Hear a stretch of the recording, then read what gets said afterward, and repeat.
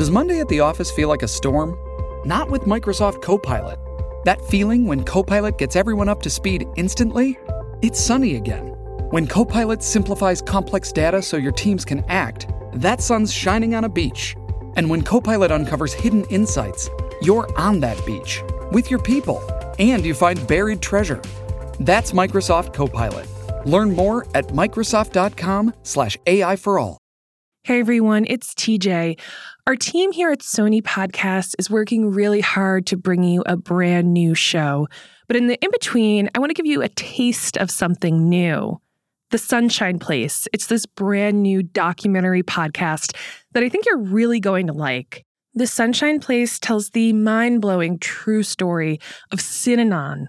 That's one of America's most cutting-edge social experiments, which eventually became one of its most dangerous and violent cults. This story is told from the inside out by the people who lived it. Once called the Miracle on the Beach, Synanon began in the 1960s as an experimental rehab facility in Santa Monica, California. They made the radical claim that they could cure heroin addiction. And it wasn't long before they made an even bolder claim that they could fix any problem. All you had to do was move in. So what started in a house on the beach in Santa Monica soon spread to San Francisco and Oakland, and then to compounds across the state of California and the country, with thousands of people and millions of dollars in assets. The man who made the miracle happen would be the same man to destroy it all, along with the lives of many of his followers. So you're about to hear a clip of The Sunshine Place. It's a production of Peabody Award-nominated C13 Originals, and it's available now on the Odyssey app or wherever you listen to podcasts. I hope you enjoy.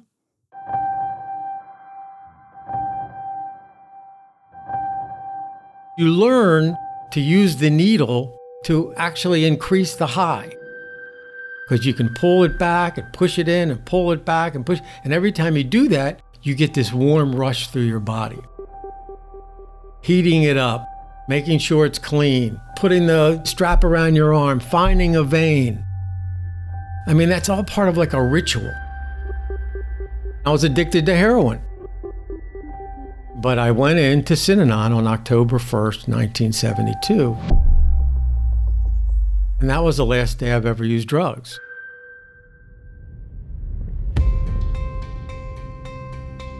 You're probably wondering, what exactly is Synanon? And I guess it really all depends on who you ask. Some people would tell you that it's the reason they're still alive. They took me down to the police station. As soon as they put me in a cell, I took off my blue jeans and I hung myself. Synanon saved my life. To people like my mom, it was a cutting-edge social experiment. I thought it was utopia. To many people, it was a religion. To others, it was a revolution. But almost everyone will tell you that what it became was a violent cult. They had the shotgun out the window, and I grabbed the shotgun, and I said to the guy, I'm gonna take your own shotgun and shoot your fucking head off. Don't mess with Synanon people. The truth is that at various times, it was all of those things. But before it was any of those things, it was only one person. The founder of Synanon, a man named Charles E. Dederich, who most people called Chuck. Many thousands of people are indebted to Synanon, and I have no way of being responsible for what they might do. Chuck founded Synanon as a first-of-its-kind drug rehab with a radical claim. He could cure your addiction. I'm quite convinced that he actually knows more about me than I know about myself. Then Chuck made an even more radical claim. He could cure any of your problems. All you had to do was move in. With success came others who simply sought a different way of life. And wherever Chuck went, his people followed. I think that he could lead people anywhere that he wanted to. He's that forceful a human being. But Chuck was leading his followers down a path of destruction. And they brought the guys back and they shaved their heads. And I thought, God damn, that's out of control. You had people being beaten up in Synanon and outside of Synanon, and then the guns, and it went fucking crazy. To my father, Synanon was the group he owed everything to, and they tried to make him pay with his life.